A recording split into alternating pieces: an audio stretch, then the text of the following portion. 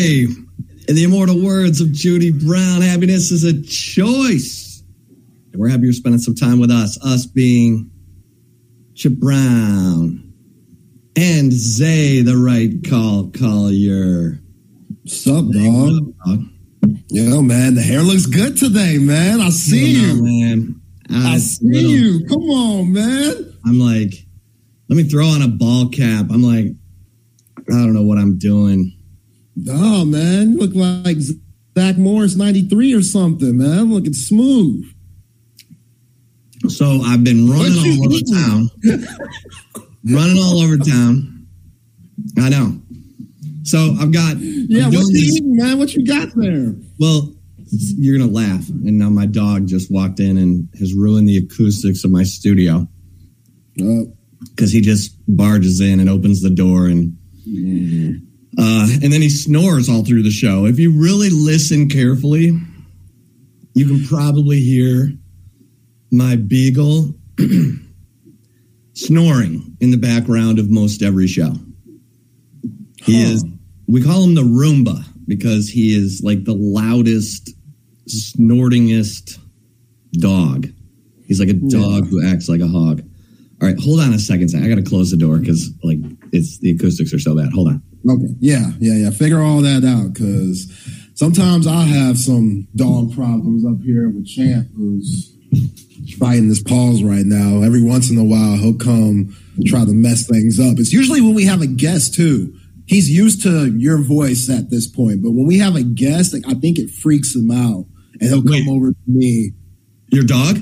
Yes. Usually he's pretty chill if it's just you and me, but when we have a guest on, depending on that guest voice, he'll come over here and just try to stir stuff up, and, he'll paw the hell out of me, too, like just right on my thigh, and it hurts, so I have to kind of just shove him away. I don't think you've noticed, which is great, or I don't know if any of our people have noticed, but it's happened at least 4 times since we started the show, and, yeah, he's barked every once in a while because we just got people outside doing who knows what, Amazon deliveries, and...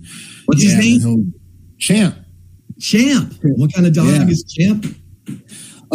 He's a mutt. I think we need to get an Ancestry.com on him, but I think he's a Kangal Shepherd and a Blackmouth Cur. Something along those mix. But yeah, man, guess who he's named after? It's not just like a normal dog name. The dude is named after legendary all-pro cornerback, played both ways a little bit in college, Champ Bailey. Champ Bailey. That was my favorite player as a kid. Georgia. Like in middle school. Yeah. Georgia Bulldog. I love Champ Bailey. Oh, I love Champ Bailey. He was so good. He was playing for the Redskins when I covered the Cowboys. Okay. Yeah, Champ. He was that's when the Redskins had an underrated secondary with Darryl Green and those. I don't know if Dion was there too, but yeah, that secondary was underrated. Yeah, that was right before Sean Taylor rolled up and caused all kinds of mayhem. Yeah, man. Well, this is really nice. Thanks, Amo. Yo, I see it. Like CB said, you out here like GQ, man. I see it. Yo, it's slick to the side a little bit, man. Come on, man. You wilding out. You showing out today on a Tuesday afternoon. I feel you. Well, I feel you. I had to go do some appointments right now. I got my Kai Jones cup. Oh, no, it's just water. But I'll have what he's having. What the? All right, has your research? I mean, you are per se Hilton. Have we heard anything else on the down low, on the back channels about our man Kai Jones? No, he just needs help. He's the one that's going off on Twitter. It's his personal account. Has he done any more? I haven't seen any. I'm sure he's put out something. Right now, he's promoting his single. He's rapping now. So, he's promoting that more than anything. And, yeah, he's no Jay-Z. Let me just tell you that. Yeah. But, You know, I'm not with the new kid rap, that mumble stuff, or humana, yeah, hey, like that's just that you could barely hear what the guys are saying. That's where Kai's at. It's a little. Is he better than Tony Parker as a rapper? I mean, you couldn't understand Tony Parker. It was right. I'm Brown, yeah. Now he's better than Allen Iverson and Kobe. I'll give him that. What I've heard this first song, I remember when AI dropped the track back in his hey, and then Kobe had that song with Brian McKnight, which was horrible. And yeah, so he's better than those guys. But I don't know. You couldn't understand what Tony was saying. Brian McKnight, he sang that song One. Oh, classic. That's a classic. Oh, yeah. Dream come true. Just wanna be, yeah, man. Come on, come on, man. Just because I might look young in the face, but I got an old soul, man. Come on, man. Come on. What else you got in there? You got some Commodores. You got some Commodores hidden in there. You got some Earth. You got some Earth, Wind, and Fire. Hell yeah, man. I'm always the one to say Lionel Richie's wrong for going on tour without the Commodores. That ain't cool, man. You forgot where you came from, Lionel. You forgot where you came from. You all up here on American Idol and all this shit. You forgot where you came from, man. Them your brothers. Brick House, baby. You see Brick Justin House. Timberlake. She's up. Yeah. You see Justin Timberlake. He's back with NSYNC. Yeah, man. It's my Tad, just letting it all hang out. She's a brick. I'm all about the Commodores. I'm all about it. Oh, yeah. That's what I grew up on, man. 3 Times a Lady, easy like Sunday morning. Hell yeah. Come on, man. That's the good stuff right there. So you look like you used to watch Soul Train back in the day. You look like you used to watch a little bit of Soul Train. Oh, yeah. Don Cornelius? Come on, man. On my little black and white TV. Man. Yo, man. It was always on Channel 50 out of Detroit. That was the one channel I got on my little black and white TV. Damn. I could see the Pistons every once in a while. I could see the Red Wings every once in a while. And I could see Soul Train every Sunday morning. You know what I mean? Yeah, man. Yeah. Hey, you always invited to the cookout, man. Like, yeah, it's obviously. Yo, man, you talking about watching Soul Train on the black and white TV in the Motor City. Man, that might be one of the blackest things I've ever heard, Chip. Dude, Don Cornelius had the smoothest voice. He was like, and next up, we got Lionel Richie in the Commodores. And you were like, damn, Don Cornelius got to have women just falling off all over him. You know what I mean? Yeah. Yeah. I think he has a biopic. Yeah, I think he has a biopic about him. That somebody played him, and he dealt with a lot of stuff, obviously. I mean, it's the era, but... What's the backstory? Was he crazy? Was he wild? I just think everything around him was wild, you know? And he was pretty... I wouldn't say he was a pimp, but he had a mindset like, yo, don't mess with me, because I don't play that. I don't play about my money with nobody. So... yeah, I need to check that out. I don't know where it's at, but yeah, Don Cornelius. I hope he owned all of it. I hope he created. No. Ain't no way. It's like Dick Clark created American Bandstand and then owned it. And then he did all the award shows. Like, it was crazy what Dick Clark, he was producing game shows. He was producing award shows. Yeah. I'm like, Dick Clark owns like half of Hollywood. Jeez. It was crazy, man. It was crazy. Okay, so Chris Hummer, our normal 1:30 on Tuesdays, has an appointment today, so he's going to join us tomorrow. All right. Tomorrow at 2:15, after we talk to the wild and woolly John Brown, who... I mean, we got a lot to talk about with John Brown this week, Zay. Yeah, we do. Definitely, man. I know he's riding that high that you are also as a Detroit Lions fan. Those Lions, tied for first place in the NFC, feeling pretty good right there with the 49ers and the Philadelphia Eagles. I mean, what could go wrong, Don't say that. Everything could go wrong. Everything has gone wrong for the last 64 years. But the tide's bound to turn. You know what I'm saying? Like, see, it's something has to give. Now I feel like a Longhorns fan, right? Like, okay, we're at the midway point. Things are looking okay. Things are looking pretty good. Lions and Longhorns are both 5-1. Yeah. And, like, there should be no problem this Saturday at 3 o'clock. There should be no problem. But Donovan Smith, that dude is a one-man wrecking machine. We'll get into Donovan. So this comes in from Chris. What say y'all? Biggest challenge for Texas in the back half. Kansas State with Avery Johnson. Oh, Avery. Zay's got the Avery Johnson. Man. Come on, Timmy. Come on, Timmy. Pass the ball, Timmy. Admiral. Come on, I got you. Can you imagine if Avery Johnson, the quarterback for K-State, talked like that? That'd be beautiful. He'd be my favorite player. Oh my God. Hey. Easily. We're in the shotgun. Come on. Snap it. You want me to clap my hands louder? Anyway, that's terrible. That would be crazy. That'd be crazy.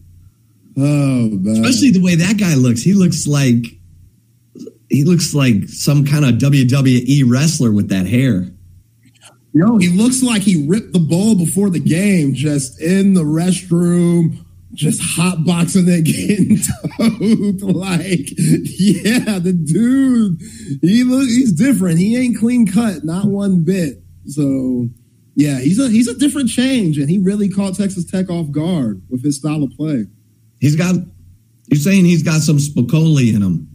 Oh, yeah, definitely has some Spicoli. Yeah, orders the pizza during class and everything. Hell yeah. Killer set of tools. You ever seen Fast Times? One of my favorite movies. Forrest Whitaker? Oh, man, he was an animal. That's what we need. We need that. If the Horns make it to the Big 12 championship, we need somebody who is wreck Tavondre Sweat, whatever NIL card that he has, wreck it, spray paint Sooner all over it. And yeah, absolutely. We need something like that because Forrest Whitaker, man, he might have had 16 tackles, 8 sacks that night where his brother and Spicoli trashed his car the night before. And Whitaker had those crazy eyes. He was perfect. Yo, that eye's all jacked up. It's crazy his career, man, because he's a good actor. Yeah, he is. He's been in some stuff. I watched that show where he's playing Buppy Johnson. I'm losing track of what the name is, but that dude, he could act, and he's been in the game for a hot minute. And Last King of Scotland was good. Like Forrest Whitaker, he has some serious skins on the wall, and he's not obviously what you would think Hollywood would allow as, he's no Blair Underwood or Morris Chestnut or anything, So the fact that he paved the way for himself and is a really solid, credible actor, kudos to him.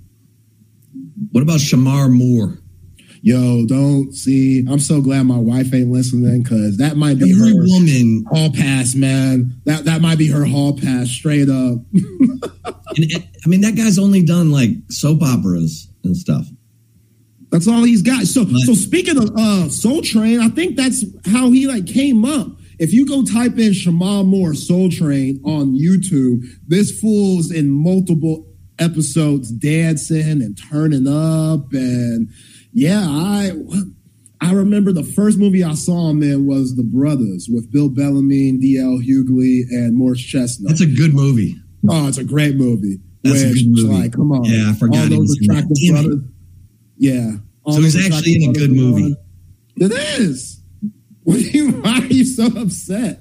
Because he's like so pretty and like, I was like, all he's ever done is like soap operas, but the women just fall all over themselves for this guy.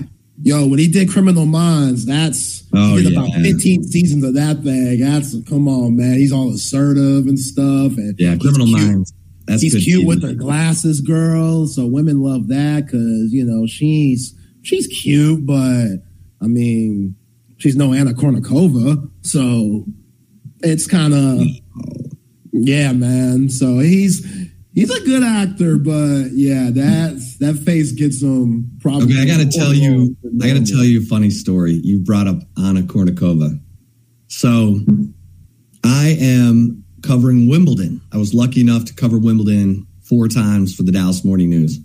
And I'm sitting at a table with Scott Price from Sports Illustrated and John Wertheim, who's now on 60 Minutes and Sports Illustrated. And Chris Evert walks in. And Scott Price has known Chris Evert forever. And Anna Kournikova's on TV. Like, we're in the cafeteria at Wimbledon, and you can see all the courts, and Anna Kournikova's up there. And Chris Evert, for people who don't know, like, they called her the Ice Queen. She's wild. She's wild. Like, she's the most fun. You want to go drinking with Chris Evert. Like, she is fun. And Scott Price goes, "Hey, Chris, Anna Kournikova, how's that look in the shower?" And Chris is like, "Oh, yeah. We all stop and stare." Wow. She said her and Steffi Graf. I just throw Steffi's name in there? Yeah. Like stares at Steffi Graf, or Steffi Graf and Chris check out no, Anna Kournikova? Everyone else stares at Steffi Graf's body. Okay. Yeah. And Anna Kournikova's body. Wow. So I was like, all right, then. Yeah. Yeah, I'm still waiting on, I hope this doesn't happen to her because this is very dramatic, but I wouldn't mind if she had a frapping situation. She looks like she owns that body. She looks like she'd be, that's very just, gosh, Zay, you're going straight down under, whatever, if you believe in that sort of thing. But, hey, come on. Anna Kournikova, elite, chef's kiss. That's that woman, incredible. So I haven't seen her lately, though. Enrique Iglesias. That's right. I remember she was in his video. Yeah. They've been together forever. They still together? I think they're still together. Yeah, that Latin flavor, man, different. We'll have to GTS that. My wife always tells me. I'll ask her a question. She'll be like, GTS it. Google that shit. We'll have to GTS that one. But I think they're still together.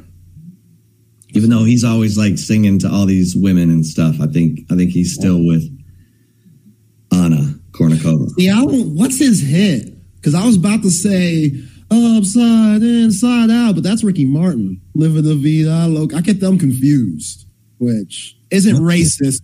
That's a normal thing. Anybody would get those two confused. Don't picture me as a racist, people. It's just Ricky Martin and Enrique Iglesias. Yeah, they're kind of contemporaries. Yeah. Yeah, come on now. He has that song, I Want to Be Your Hero, Baby, or something that he's sang. Jennifer Love Hewitt is in the video.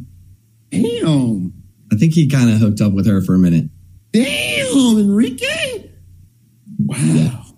Man, Jennifer Love Hewitt. I know what you did last summer. Woo, man, they had to make a second one because she was so bad. She looked so good. They had to make a second one. That's one of the worst movies ever. But she looked so good. They were like, yo, we got to keep it going. She's alive. She survived the first one. So, and she's like from Waco. Really? She's a Texas girl? Or Colleen. Wow. Harsh. 250. Wow. Yeah. I think she's from K-Town. We'll have to check with Harj on that.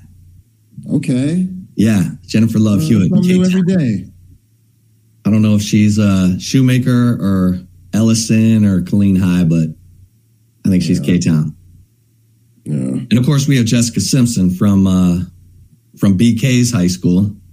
Richardson, Pierce. That's my girl, man. They talk about her wrong because the whole like it's chicken tuna thing with Nick Lachey back in the show. She always after that, I don't think she ever got back on top. You know what I'm saying? Because she already was like the third wheel to what Britney Spears and Christina Aguilera had going on, but she was a sleeper, man. It's like Dukes of Hazzard. That's a horrible movie too, but she kind of makes the movie. Like you got Sean William Scott and Johnny Knoxville. Oh, good luck trying to enjoy that one. But when she walks into play, you're like, oh, okay. I guess it's a high movie. That's when her marriage went to hell. Because she apparently got with Bam Margera on the set of that movie. Bam Margera. Oh wow, yeah. I mean, to each his own, but Nick Lachey, jackass Bam Margera. Yeah. Like slapstick dipshit Bam Margera. I think that was her sowing her wild oats. Then she ended up with that. Oh my gosh. She ended up with that. Who'd she end up with? That tight end? I don't know. After she dated Romo for a little bit, she fell off earth for me. Like that's the last time I really remember seeing Jessica Simpson like out here. Like when she was messing with Tony Romo and rocking that number 9 white and pink jersey. Yeah, and he was terrible whenever she was at the game. And remember he went to Cabo with her and like right before the playoffs and everyone was like, Jessica Simpson ruined it. And it's like, no, Tony ruined it. Yeah. Because Jason Witten went to Cabo too. He played fine. Mm-hmm. Like, basically Romo was just... Yo, you and I say it on this show all the time, my guy. That thing always wins. Undefeated. Undefeated. Never been tied. Never been tied. Hey, we're going to have a serious problem if you don't come on vacation with me. Because I'm going to be out here looking good in a bikini. I'm going to need somebody to run sunblock on me. And you're the only one I want to do that. What you going to say? This is Jessica Simpson, what, circa 07, 08? What you gonna say? Come on, man. I can't blame Tony, man. I can't. And we had Jeff Howe last week. You missed it when you were up in Tampa. We had Jeff Howe on Friday jump on and mix up a switch with me and Rodney. And then Jeff and Trey came on. And first thing Jeff said, he was just riding on Tony Romo, killing my man. Saying he ain't a top 5 Dallas quarterback of all time, saying he's overrated and sucked like that. And I'm like, man, I remember Tony being all right. Some injuries come here or there, but that, I agree, by the way. The Romo. What, with Jeff? Yeah. I'm like, don't talk to me about Tony Romo getting his name in the Ring of Honor. Don't ever talk to me about Tony Romo as a Pro Football Hall of Fame candidate, ever. Ever. That guy, half the reason for his comebacks, like he had fourth quarter comebacks, were because he threw 3 picks in the first half and he had to overcome it. I'm like, it was like what Rick Barnes said about James Thomas. He's why he's the all-time leading rebounder or was before Damian James at Texas? Because he had to rebound his own misses. He was constantly going up to get his own misses and he got more rebounds. Yeah. Yeah. See, I don't know, man. Jerry Jones ruined the Cowboys because he refused to draft quarterbacks when Romo was here. And so he overpaid. He paid him that $50 million guaranteed to a 33-year-old quarterback with a bad back. He lasted 5 minutes. Then Dak Prescott came in and you're like, woo, look at this. This is great. And now Dak got the money, and he don't want to run, although he ran last night. He ran for 18 yards and a touchdown. That's great. Way to go, Dak. That's what I'm talking about. Dak's back. That's all he needed. That's all he needed was that wake-up call, just like the Texas Longhorns with OU. That's all he needed was that wake-up call. People like you saying, I'm done with Dak. It's over. I can't stand up and he start looking for next stuff. That's all he needed to hear. About to go on the run. It's off to, NFC Championship, Cowboys, Detroit Lions. Bam. Right there for that ass. Oh, I'm so in. With what I saw last night. Did you hear him dropping F-bombs at the presser last night? He dropped the F-bomb? Oh, yeah. Damn, he's like Dak. salty Dak now. Yeah, I like that. He's been salty all year. I like that. Yeah, I like that. I need that. Why? What's there to be happy about? What have you won? What have you done? Nothing. You know what I'm saying? Yeah, exactly. Leading the league in interceptions in 2022? Absolutely. You have every right to be salty, a little bit bitter, a little bit angry, and you need to apply that to the field. So you know who I like though? You know who I like for the Cowboys? I like Tony Pollard, man. He's a little dude who runs big and tough. Like he gets through tackles, and I like Tony Pollard, man. Yeah, the beginning of the fourth quarter, that play where Dak did a great job just kind of escaping the pocket and throwing to Tony Pollard in the center of the field. And the fact that you're like, oh, man, this dude's going to get tackled. He broke that tackle and took it for another 30-something plus yards. And it's like, dude, that was the play of the game for me. I mean, Dak made some other big-time throws, but that was the play of the game because that was just kind of the gut shot to the L.A. Chargers last night. Then they go on. He throws that pass to CeeDee Lamb to get him on the 5 across the middle. Then he hits Brandon Cooks with that great lob pass. That had a great touch and air on it to where Brandon Cooks could just run under it towards the side of the end zone. But yeah, man, Tony Pollard, I'm with you. I want him to get going more. Still, they just haven't been able to really get him going. Like only 30 yards with 15 carries last night against the Chargers. But yeah, if you get him involved in the passing game, and he was open on that wheel route too, on that third down in the fourth quarter where Dak threw it in the back of the end zone. He was open. Dak's obviously just got to hit him. But yeah, Tony Pollard, if he could start getting into the passing game even more, then he's going to become one of those, just like Austin Eckler's and McCaffrey's and stuff, do-it-all backs that you can really rely on. Yeah. I was watching that game last night. It's clear Micah Parsons is hurt.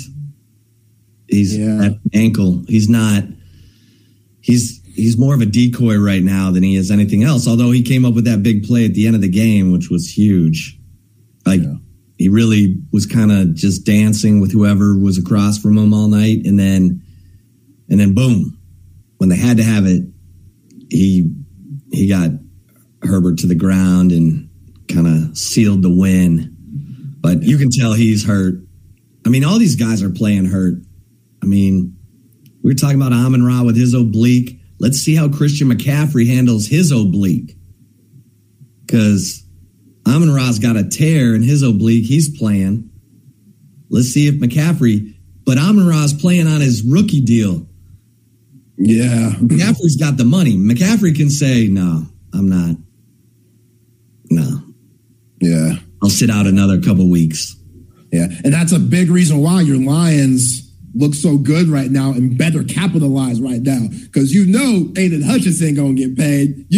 Amon-Ra St. Brown going to get paid. And eventually they're going to look at Jameson Williams and be like, all right, what about you, dog? Because I think if he stops gambling and actually can play some games here consistently, that dude could be a difference maker. He has a little bit of Tyreek Hill in him. Like if you sip a little bit of yak and close your eyes and do about 5 360s and then look out on the field, you see Jameson Williams and you see a little bit of Tyreek Hill in him. So are you asking me to play the dizzy bat game so that I can see some Tyreek Hill? I'm just saying, I know some people listening to us right now are probably like, Zay, you comparing Jameson Williams to Tyreek Hill right now, who's on pace to get over 2,000 yards receiving. He's absolutely ridiculous. I don't know if you saw him doing backflips with somebody's flip phone in one of the lower sections. But yeah, like I know people are going to be like, all right, Zay, let's relax a little bit. Well, what's really in that red cup if you're comparing Jameson Williams to Tyreek Hill?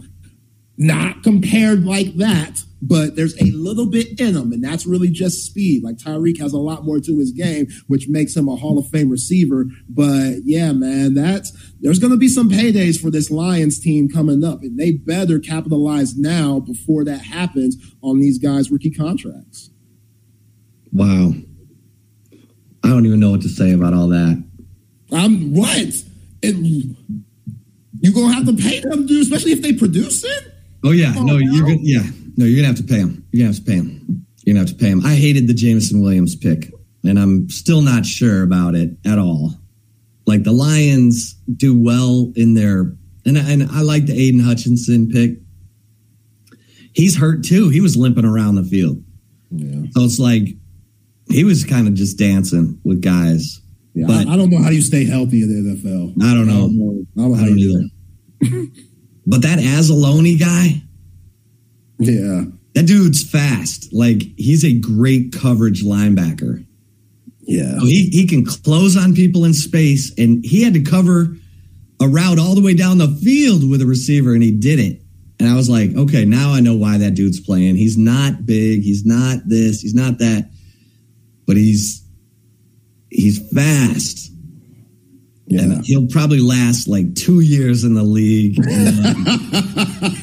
that speed will go away. They'll bring in the next long-haired, blonde-haired guy, and away we go. But the dude's playing pretty well right now.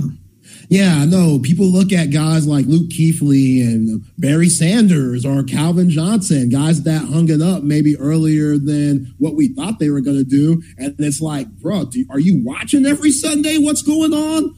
How do you survive years and years? Like what Tom Brady did, I get it. It's quarterback still. Like he could have he got Joe Theismann and was out a year.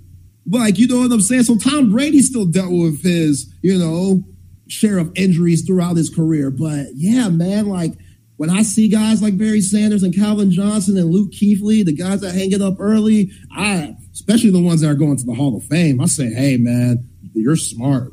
Like there's guys out here with CTE and just bad everything. And yeah. Those linebackers? Oh. Dude. Yeah. If you want to be good, you're going to take a beating. Right. Like that's just what it is. Like guys that aren't good. Has anyone checked on Mike? Has anyone checked on Mike Singletary lately? Is he okay? Yo, he does some things where you're like, is this CTE? Like that press conference that he had when he was with San Francisco. One of those. Yeah, one with him. Yeah, you're like, okay now. He was talking about his stud tight end. Yeah, Vernon Davis. Vernon Davis. Yeah. Has anyone checked on Zach Thomas lately? Is he doing okay? See, he looked good. He looked good when we saw him at the Hall of Fame. Yeah. Yeah, he had that strong ass. He had that tree trunk neck. Yeah, man. So Takeo Spikes had that too. Yeah. Yo, I think that makes a good linebacker, man. Oh, good God. Ray Lewis. Yeah, he doesn't got it. But he's Brian Urlacher got it too. Brian Urlacher got a big ass head. You got to have that neck. Oh my God! It's a shock absorber neck. Yeah. Because if you just have a normal neck, you're CTE, you're doomed. Yeah. But if you got that shock absorber kind of red oak neck, yeah, man, you got a chance. Like Leighton Vander Esch, he don't got that neck. He don't got that neck. I don't know if Micah does either. Maybe he does. Maybe Micah does. I don't know. I need a closer look. Yeah. All right. So, back to the we've had Chris's comment up here for a while. Well, I know, because we haven't answered it yet. Oh, okay. I was like, are we having technical difficulties? Appreciate you, Chris. We got sidetracked. We went Anna Kournikova, Jessica Simpson, and then somehow, Tony Romo brought us back to the Cowboys. Cowboys, Chargers. So now, what say you, or I'll go first if you want me to, but biggest challenge for Texas in the back half. Chris is suggesting Kansas State with Avery Johnson, Iowa State at night in Ames, potentially? TCU at Fort Worth. Yeah, I would say TCU. They look good this past week, but with this new quarterback. That's a tough one. Huh? With this new quarterback who's better than Chandler Morris, Josh Hoover. Yeah. Chandler Morris, I don't trust Chandler Morris. I mean, he threw those. Did they bench him? Or he got hurt. He got hurt. Yeah, he's hurt. Yeah. So once again, Chandler Morris goes down, and TCU has a better quarterback waiting in the wings. Max Duggan, meet Josh Hoover. Oof. Yeah, I mean, if you're Sonny Dykes, you got to play who's right and who's ready. And that locker room will tell you who they want. If that locker room is rolling with new kid Josh Hoover, then sorry, Chandler Morris, you might want to enter that name in the transfer portal because, hey, Max Duggan, I get it. That dude led us to national championship game. Josh, whoever, I don't know if I can ride with that if I'm Chandler Morris because it ain't his fault. The dude's getting hurt. It's not like it's his play, but now you can look at his play in previous games and be like, you haven't been great. We know you have potential, but this guy is coming in like gangbusters, and it's only one game. This Hoover guy has to be consistent, but I don't know, Chris. That's a tough question, man. Like, because even Ames, that Iowa State team with Beck, like, Lord have mercy. That's just a tough watch. Like, I remember those days when they were developing all those 3 stars and 2 stars, and they end up playing like 5 stars, especially against Texas. But I don't know. They got 2 good wins with TCU and Cincinnati, but yeah, Texas can't play with their food. They can't. No. All right, so K-State, I thought they were going to be dominant. I mean, I thought they would beat Missouri. I thought they would beat Oklahoma State. They did not, but they went to Lubbock and they manhandled Tech last week. Now, Tech was down to Jake Strong.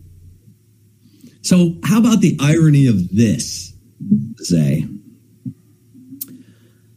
Our man Joey McGuire is going all goo goo gaga before the season about Tyler Shuck and Baron Morton. People need to be talking about our quarterback room. Everyone's talking about, Michigan and USC. What about our quarterback room? Now look at your quarterback room. And Donovan Smith. Now, I get that Texas Tech beat. Can you hear my dog snoring right now? I heard something. I didn't think that was a snore, but I heard something.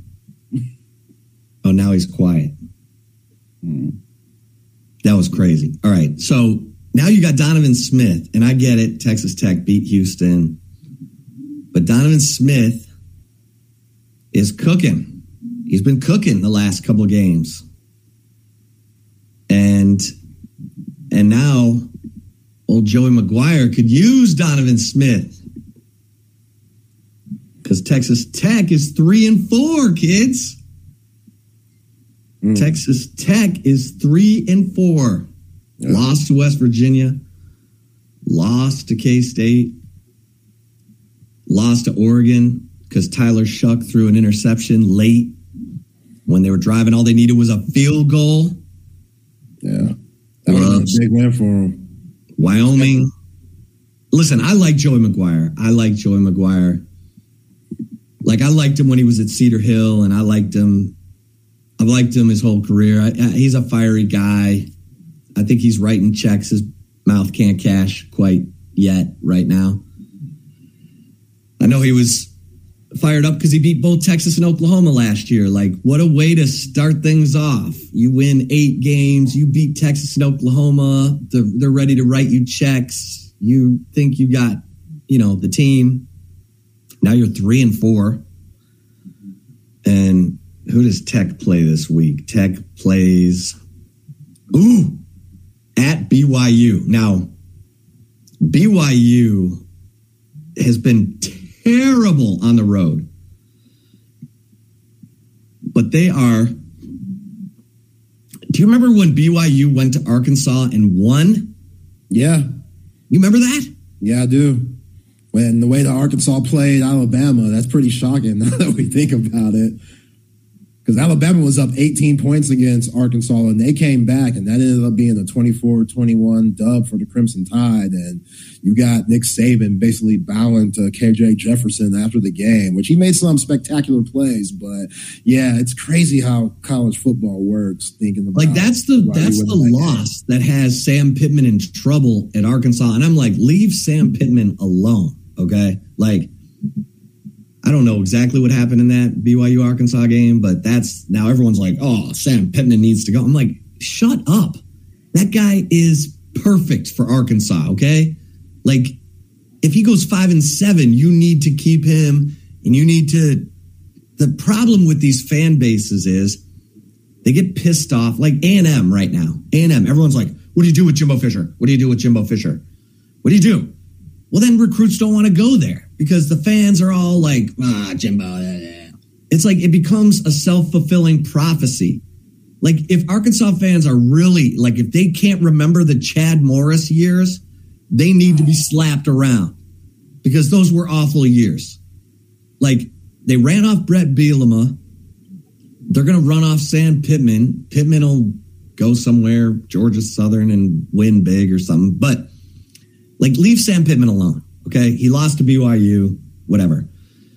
But BYU at home, Zay is a different deal. And OU has to play BYU in Provo.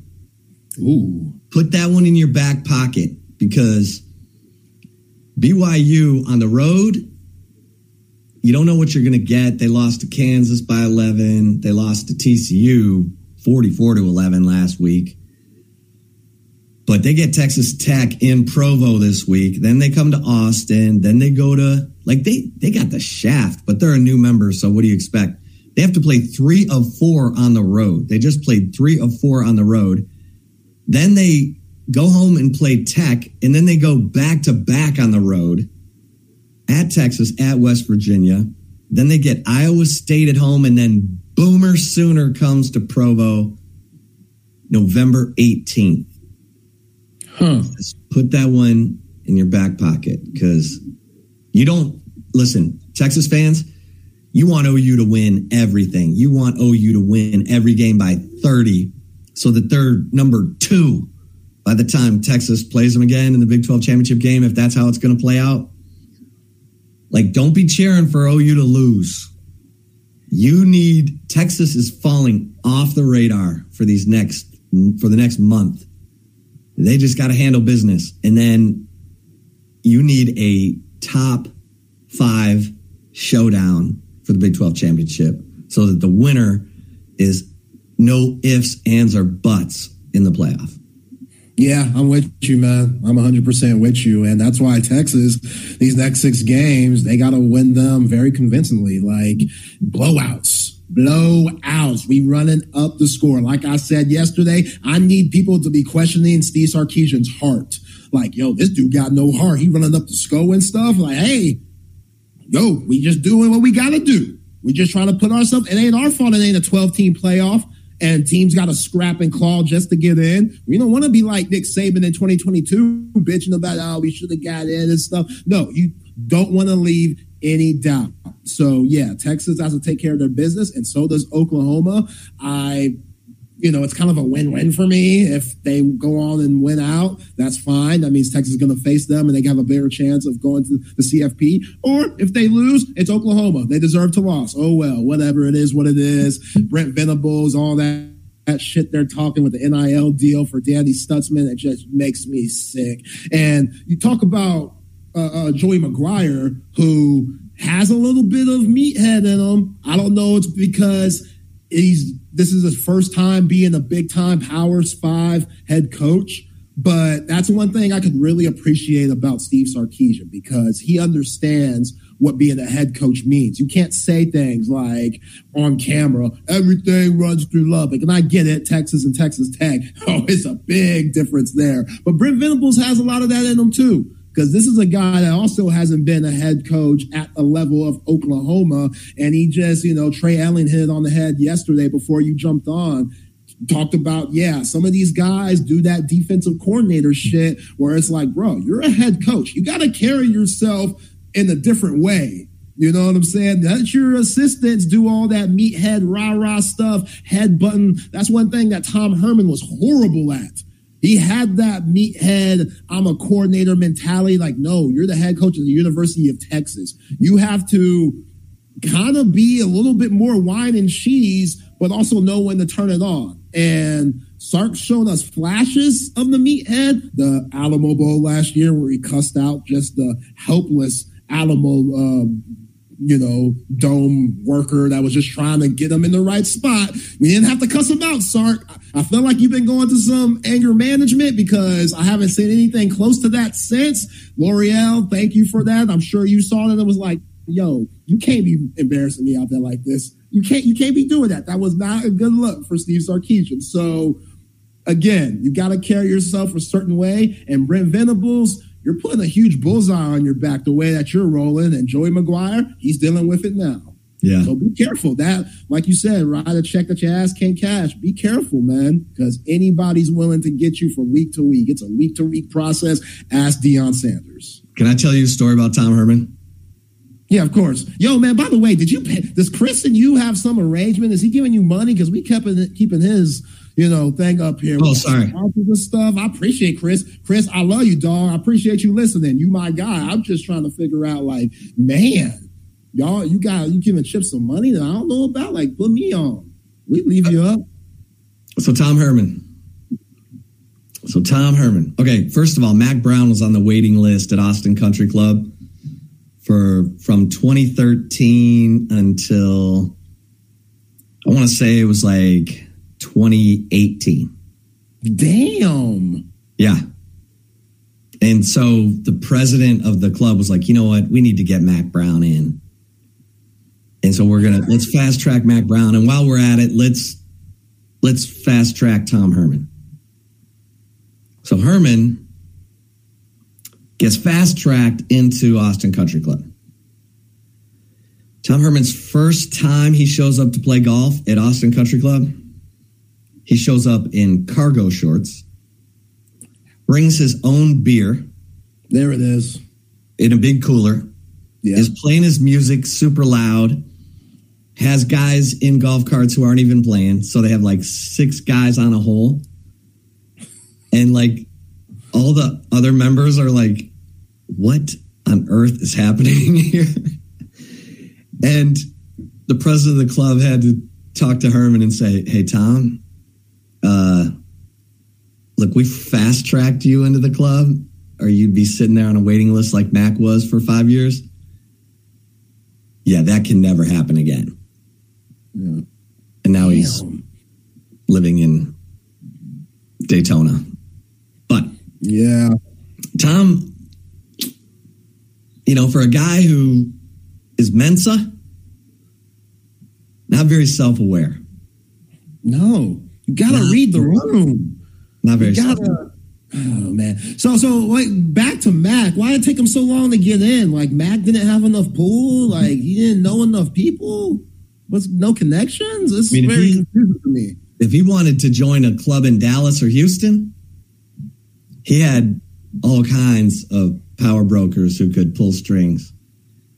But he didn't have them at Austin Country Club. Isn't that crazy? That is wild. That's very odd. Because, I mean, we know Mac, the end wasn't good, but he's up there with Daryl K. Royal and those guys. Like, I don't really that's kind of wild to me. So here's the crazy thing. He and Sally decided to get on the waiting list in 2013, the year that everything went to hell. Like the year that everyone was like, fire him. And then he messed up the Saban thing. Like Saban would have come if Mac would have said, yes, I'm good with Nick Saban replacing me. I hand you the keys, Nick. Like, Nick would have come. But once he knew that Mac was, like, out of his mind, like, head spinning around, like The Exorcist, Nick was like, I'm out. And so that's why I think Mac didn't get fast-tracked. Like, that was the beginning of the end. Damn. And you know, fan is short for fanatic. And some of those Austin country clubbers, I mean, Mac was a member at UT Golf Club, but I guess he wanted to be at Austin Country Club. So anyway, that was, Tom Herman. That guy was not self-aware. And he loved Urban Meyer, Liar Meyer. Like, he wanted to be and tried to be Urban Meyer. Like, the stuff that Tom Herman said to players, making stuff personal, it's amazing Tom Herman didn't get his ass beat by some, like a position group. Right. On his own team. Yeah. Because he said shit to players you could not believe. And, oh, man. Yeah. Yeah, you can just tell something's off from the public stuff, from flicking off the camera on signing days to, you know, headbutting folks. Like, he did some very, very questionable things. And I know you, as much as anybody, would know all the stuff behind the scenes that we probably can't talk about on the show. That's something that I'm going to talk about with you behind the scenes. But yeah, man, that's sad. Like, if your idol's Urban Meyer, oh, man. Like, Urban Meyer. Because that dude has his own luggage that is very tainted. So that ain't a good look whatsoever, man. That Florida documentary, Swamp Kings, that was like a laundering of Urban Meyer's crappy reputation.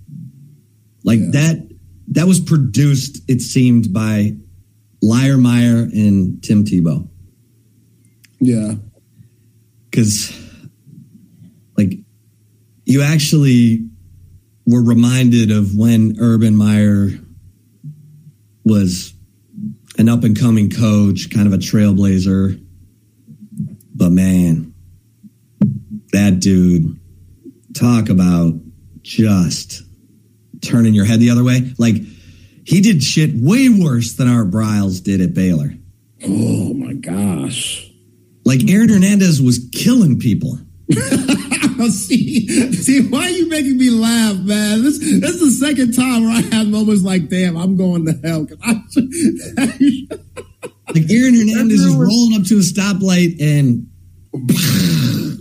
killing people. Oh. And once you get away with it, apparently, if you're Aaron Hernandez, it becomes a thing. Man, let's see if I'm going to be Dexter and see if I can get away with this again and again and again. I'm like, just kill people. And have you heard, like, Cam Newton talking about it? Like, Cam Newton's calling Aaron Hernandez by his nickname and stuff, like his cute little nickname. Like, he was just a saint. Like, he was just a good old Christian boy. And I'm like, Cam, how many times did you get hit in the lead? Because, as you said, this dude's a murderer. Like, I get that you knew him, but I think they called him Chico or something. I don't know. Like, Chino, Chico, something like that. It's like, yo, this dude don't need no nickname. Like, if anything, you should just be calling him. That's it. You know where Aaron Hernandez is from? He's like from Connecticut, right? Bristol, Connecticut. Yeah. Where ESPN is. Apparently, there is a mad gang scene on the bad side of Bristol, Connecticut. Wow. You can believe that. Connecticut's like the size of a Tic Tac. And you think that, like, everything going on there is just like where all the New York companies have offices so that their executives don't have to be trucking into New York City all the time. Apparently, there was some gang scene there that had Aaron Hernandez all tatted up and killing. Bugging. killing for, bugging. Oh, man. Crazy, man. Yeah, he was thugging for real. And wow, that will always be a crazy story to me. Absolutely. Shout out to our Coda text line, 512-222-9328. Somebody said, Chip, they really appreciated your notebook this morning. They also asked, what do you think Sark means by meaning he might be more aggressive on fourth down going forward? I don't think my heart can take him going for it on 4th and 7 moving forward. I mean, it was like, I don't know if he's just throwing that out there like shark chum in the water, or if he's decided that Savion Red is his short yardage machine. But I thought that was interesting because, you know, they've been cooking on 4th down, 10 of 14. I mean, they've gone for it a lot, and they've had success. At first, I thought he was like just trying to get the attention off of the red zone issues, because he's like, you know, I think it gets lost how efficient we've been. We've been really moving the ball. We're very efficient. We've gotten better on 3rd down, and we're super good on 4th down.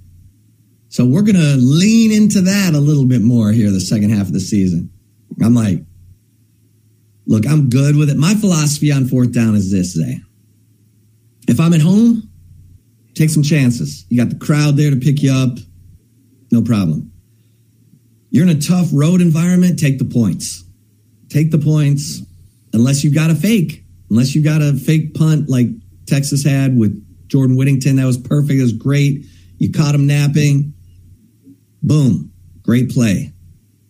But if you're on the road, take the points. Like I'm watching the game last night, the Cowboys and Chargers. And look, once again, the Cowboys bogged down in the red zone and screwed up a 4th down call. They got away with it. They won. But it's you're damned if you do, you're damned if you don't. Like, oh man, they're going to say that we can't score touchdowns in the red zone.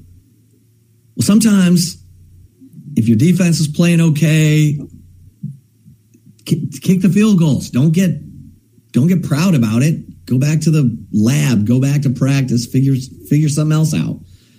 But man, that's my thing. If I'm on the road, I'm taking the points. It always used to drive me crazy. Tom Herman would always go for it. Like at Iowa State, they end up losing the game by 1 point. Yeah. Ball's going to Sam. Who's getting the ball? He's going to run quarterback power right. Who's getting the ball? Who? Oh, I wonder who's getting it. Oh my gosh. What a shocker, Thomas. Sam Ehlinger is getting the ball on a 4th and 2. Shocker. Right. God, that was such a bad play. And then they get stuffed, and it's a big momentum change, and then Iowa State, touchdown. Oh, my Lord. Yeah. So UTSD is very painful right now. Right when you said that, I knew exactly what play you were talking about, man. I could just see it. Like, I just remember thinking before it was even snapped, oh, Sam's getting the ball right here. They know Sam's getting the ball right here. This isn't going to work. Sure enough, that happened. And you're right. Momentum just shifts. Yeah. And that call last night that the Cowboys had, the zone read play where Dak scored, that was a 4th down play, right?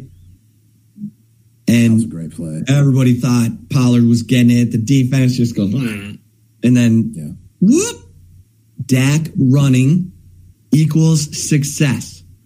Dak has to run. He has to use his legs. Like we talked to Dan Neal, John Elway, his legs were a huge part. Like everyone talks about his arm. Oh my God, his arm. John Elway ran and made plays. And he might be the most all-around quarterback to ever throw the pigskin. If you want to look at his legs and how powerful his arm was and the accuracy, Like, I know Brady's Brady, and you mentioned Peyton Manning and Montana and stuff, but just straight up quarterback talent, Elway with his athleticism, being a baseball player and stuff, all that, like, that dude was special, man. I think he needs to be talked about more. I think people forget about him. And he's big. Like, he's giant. He's big. He's thick. He's like an oak tree. That was the one thing I couldn't believe. Peyton Manning came to the Red River Shootout in 2008, and the elevator opened to go up to the press box, and there was Peyton Manning. And he's like, hey, everybody, I'm not quite sure where I'm going. And he was enormous. He's enormous. Peyton Manning is a giant. And John Elway's that way, but John Elway could run. Peyton looked like a praying mantis out there, you know? Yeah. He was a little stiff. Yeah. You're a little stiff. Oh, my. But, yeah. And that's where, Quinn making plays with his legs, that stuff matters. And the crazy thing is, Sark has called a couple plays, like the play on the goal line where Quinn ran in against Kansas. Like the 5-yard touchdown run he had against Wyoming was a scramble drill. And he found the end zone, and merciful heavens, otherwise Texas's red zone numbers would be awful. But because, like, you look at all the other red zone offenses in the Big 12, they all have way more rushing touchdowns in the red zone than passing touchdowns. Like, way more. And we talked about this yesterday. Only Baylor and Cincinnati have fewer touchdowns in, percentage-wise to their number of trips into the red zone. And I wish Sark would just work on that. Work on running plays, maybe that you haven't shown a lot, that Jonathan Brooks is comfortable with, and let's see how that looks. You know what I mean? Because that dude's talented. He can break some tackles. He can get stuff done. Yeah. It helps if you have your center. If you don't, then maybe we hide that fact and we roll it out. We waggle. We run pass option. Yeah, we'll see. I mean, I don't know what's going to happen with Jake Majors or Cole Hudson. Is it going to be another, Connor Robinson game? At least he's going to be prepared for this one. If he does play, at least he'll get a lot of reps in practice with the first team and be a part of just a scout report for what U of H does, instead of just getting thrown into the fire when it's basically burning the house down. When Jake Majors gets hurt, you don't know you're going to play. But yeah, to just getting those red zone yardage and getting these touchdowns. You heard Dan Neal talk with us yesterday about, the running back has to be better too.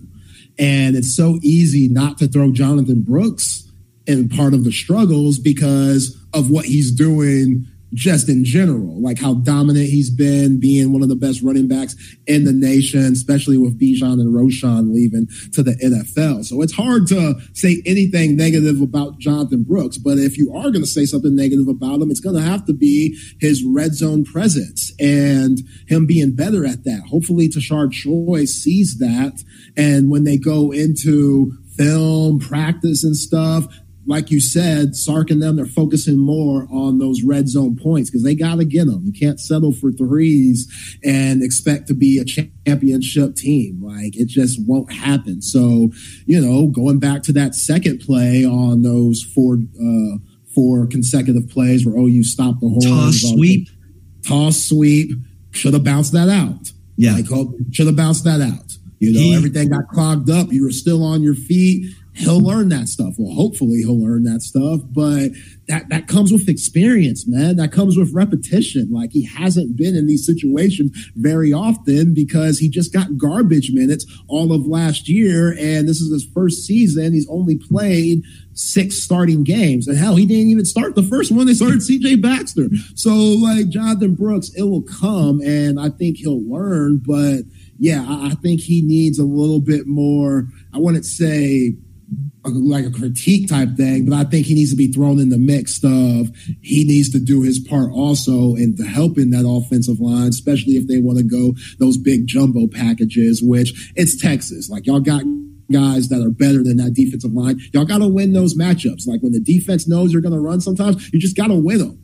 Like that's football. Like your best teams say it don't matter what we're running at times. We're going to win our matchups because we're just better than you. And yes, I have said, and I'm going to ride on this, Sark sometimes could get arrogant with that, but that's why he's getting paid all that money. That's why he's a millionaire to make those decisions. Hey, when do I just play a power game? And when do I get cute and throw something at them that they might not expect? Like you got to figure out that balance, and we haven't seen that yet in the red zone. Yeah. Yeah, because like they're running split zone really well. They're running inside zone, outside zone. I mean, my God, he averaged 10 yards a carry on outside zone against Kansas. I mean, I think you can work with Jonathan Brooks. Like he's not a one-dimensional guy. He can run a bunch of different stuff. And we know he's great in the screen game. So he needs to be more involved, period. Yeah. And what did Dan Neal say about the magic of the Shanahan, Denver Broncos running scheme, San Francisco 49ers running scheme? They get everything going. It's a zone running scheme, so get all the offensive linemen going one direction. Then you roll out the quarterback against the grain, and you've got, the tight end Kittle on a drag route, something. You do a high-low, so you got the drag route low. You got something deeper, high. It's kind of a split read, an easy read. You're cutting the field in half. Like, okay, where's that? I mean, and Sark's run it. He's run it. I'm just saying. You got everybody all bunched up. They got to worry about Jonathan Brooks. They have to, because the guy's number 2 rusher in college football. So use that to your advantage and work it. I know the field's compressed, everything, blah, blah, blah. But, man, Quinn Ewers, crazy like you. Yeah, absolutely. And, as creative as you could get, the better. I mean, whenever JT Sanders is completely healthy, maybe do some stuff where you're in the shotgun, you got JT Sanders going in motion, and all of a sudden he gets under center and takes a snap and just goes forward instead of trying to do a tush push or brotherly shove type of deal because you're afraid of Quinn Ewers getting injured. Or work with Malik Murphy. Get his big 6'6", 230-something pound ass out there and let him run that ball. Or, dive over that thing. Throw that thing over the pylon and get them touchdowns, man. Like, mix it up. And I don't know if they're... I don't know. Are they trying to, you can't be looking at Malik Murphy talking about, there is no red shirt with him, right? Like, if he doesn't play a certain amount of games. So, throw him out there. You know what I'm saying? Like, Savion Red, too. Like, there's too much talent and too many places you could go for this red zone defense to be where it's at right now. Like, Baylor, Cincinnati, those are the 2 that are behind you. That's a good look. Here's your point. I'm going to make your point for you, Zay. In 2006, Florida had Chris Leak, and they could not do anything in the red zone. Remember? Yeah. And then they bring in Tebow. Yeah. Now, Tebow's a fullback, playing quarterback. Yeah, he was nuts. When he got the ball, he was running dudes over. I don't know if Malik Murphy has that in it. He's not that. That dude was insane. But a package. How about a package? How about a package for Malik Murphy? Yeah. I mean... Because you got to worry about him throwing, too. Yes. You got to worry about him throwing, too. Oh, he's coming in. Quinn Ewers going out. They must be running it, but this dude's an actual quarterback. This ain't no gimmick.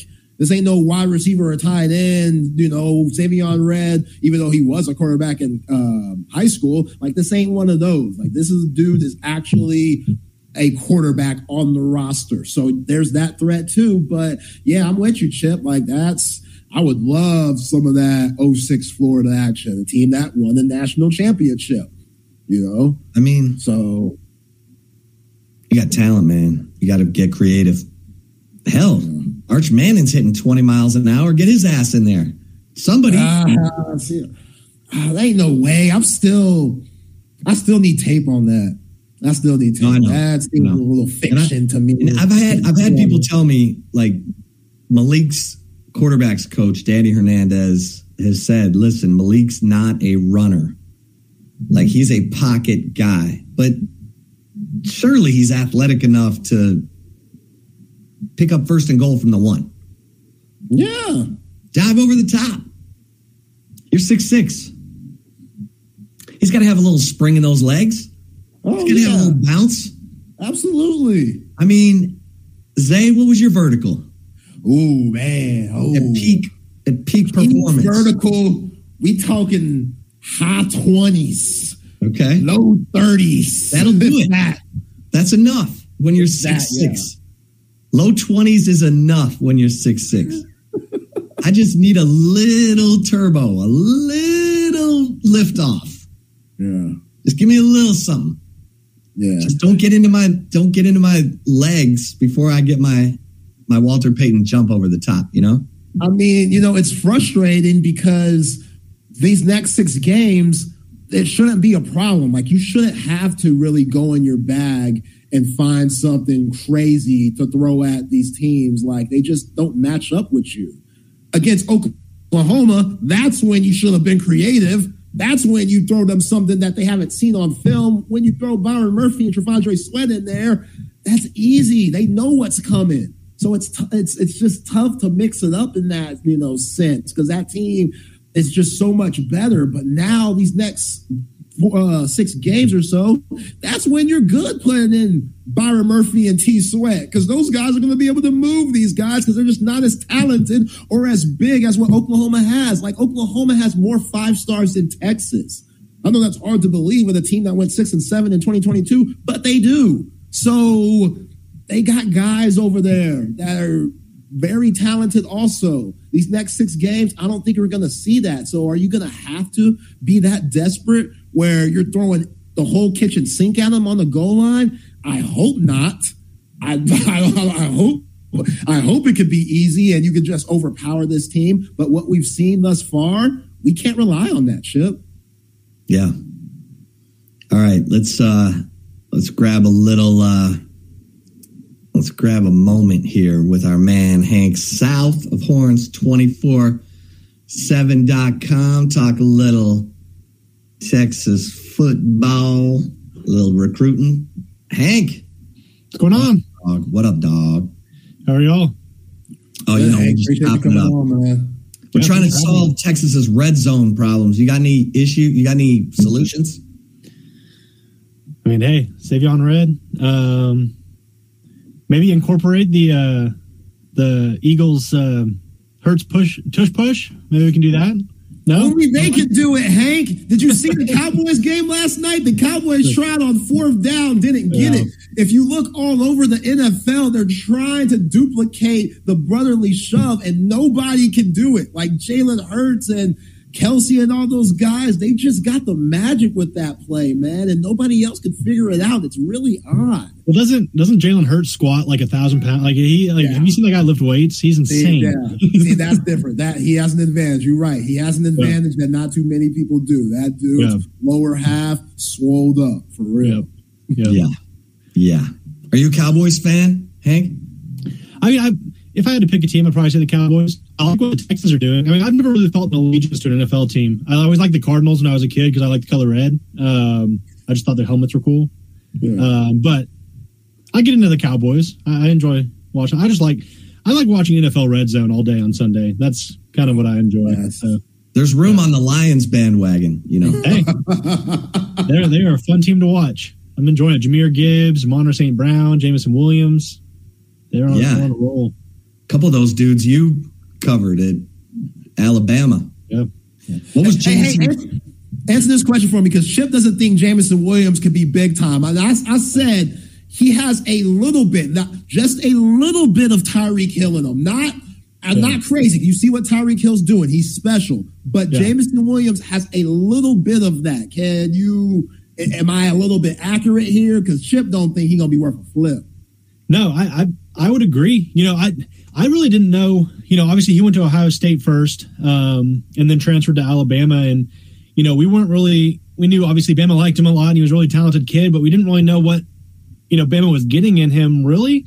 And then they played Miami in that season opener, I guess in 2021, and he had that like 80-yard touchdown catch. Like, oh, this kid can fly. And then all season that and you can make the argument that Bama beats Georgia in the national championship game if Jamison Williams doesn't go down with an injury. Because that meant Agiye Hall playing and dropping passes. Yeah. And not taking advantage of his opportunity. But no, I like that. I like that comp. I think he's a stud. And I saw a mock draft yesterday. I think it was Lions projected to take Keon Coleman for Florida State in this next year's draft or this next spring's draft. I'm like, God, if you pair him with Amon-Ra St. Brown, Jameson, and Jared Goff would be a pretty happy guy. He's probably already really happy, but even more so. I don't know what it is about the Lions and freaking receivers. They went through this back in the day. I mean, obviously, you draft Calvin Johnson, you're over the moon, but they drafted that, Charles Johnson, whatever his name was, out of Michigan State, who was god-awful terrible. And then, I'm like, okay, enough with the receivers. Give me Jalen Carter. I need Jalen Carter. Yeah. Why did they take Jalen Carter? Yeah. Well, didn't they take Ndamukong Suh? Was he on the team at one point? Oh yeah, no, they drafted him. That was great, and if everything was working, yeah. Well, no, it wasn't. Hank, I gotta tell Chip every time he brings up Jalen Carter, how can you make a guy with car issues and put him at in the Motor City? Does that make any sense? The stadium is called Ford Field. So that don't make no sense, man. You don't get him a driver. House. You don't send a junkie to the liquor store. That she doesn't make any sense. Just get him a driver. He's got the team can pay for it. Yeah, that's true. Well, we'll see. All right, Hank. So the coaches were out on the road, and I think they were at some games that you were at. And tell us what was going on out there. I saw Sark and Jeff Banks at a game. Yeah. Obviously the bye week's always an opportunity to get out and see the guys, get that FaceTime opportunity. Obviously you can't talk to the kids. There's that bump rule, which is the dumbest thing in college football recruiting, where it's like, oh, you can say hi, but you can't have a conversation. Beyond that, can you dap them up? Can you high five them? I think so. And so it's so stupid. If the coaches are traveling 2,000 miles to come see your game, why can't they say hi? But they can come, December when the coaches can go on the road and actually go to your house. But right now they can't. But no, they took the opportunity to get out. Then the staff was all over the country. Thursday night we saw Steve Sarkisian, Jeff Banks at the Duncanville game. So, right off the bat, going to see Colin Simmons, and there's no concern with, where Colin Simmons stands with Texas, but, he's your highest rated commit. He's kind of the marquee addition in this 2024 class. You want to make sure that, you're doing what you need to do there and going to see him. And obviously Duncanville is not a bad stop to make, just regardless of Colin Simmons. You got DeCorian Moore, the 5-star wide receiver. There's another Texas commit on the Duncanville roster in Alex January, the defensive lineman. So that was certainly an important stop, and Duncanville is always going to have talent. So that's a program you always want to have, you want to stop at and see. So things are looking good there. Friday night, we saw Sark and Kyle Flood go out to California to Mater Dei High School, which is turning into sort of a Texas pipeline, kind of. Obviously Sark has ties there. Chris Jackson, the wide receivers coach, actually went to Mater Dei High School. But obviously they have Brandon Baker, the 5-star offensive tackle that's committed to Texas, and a guy they're trying to flip on the offensive line as well, his teammate in DeAndre Carter, who's committed to Auburn. So that was a big stop, certainly, one that was on the top of the priority list for this staff. But, beyond that, we saw a lot of underclass offers go out. Bo Davis was in Florida. We saw AJ Milwee go see Trey Owens in Houston on Thursday. Then he flew out to Alabama and saw KJ Lacey on Friday.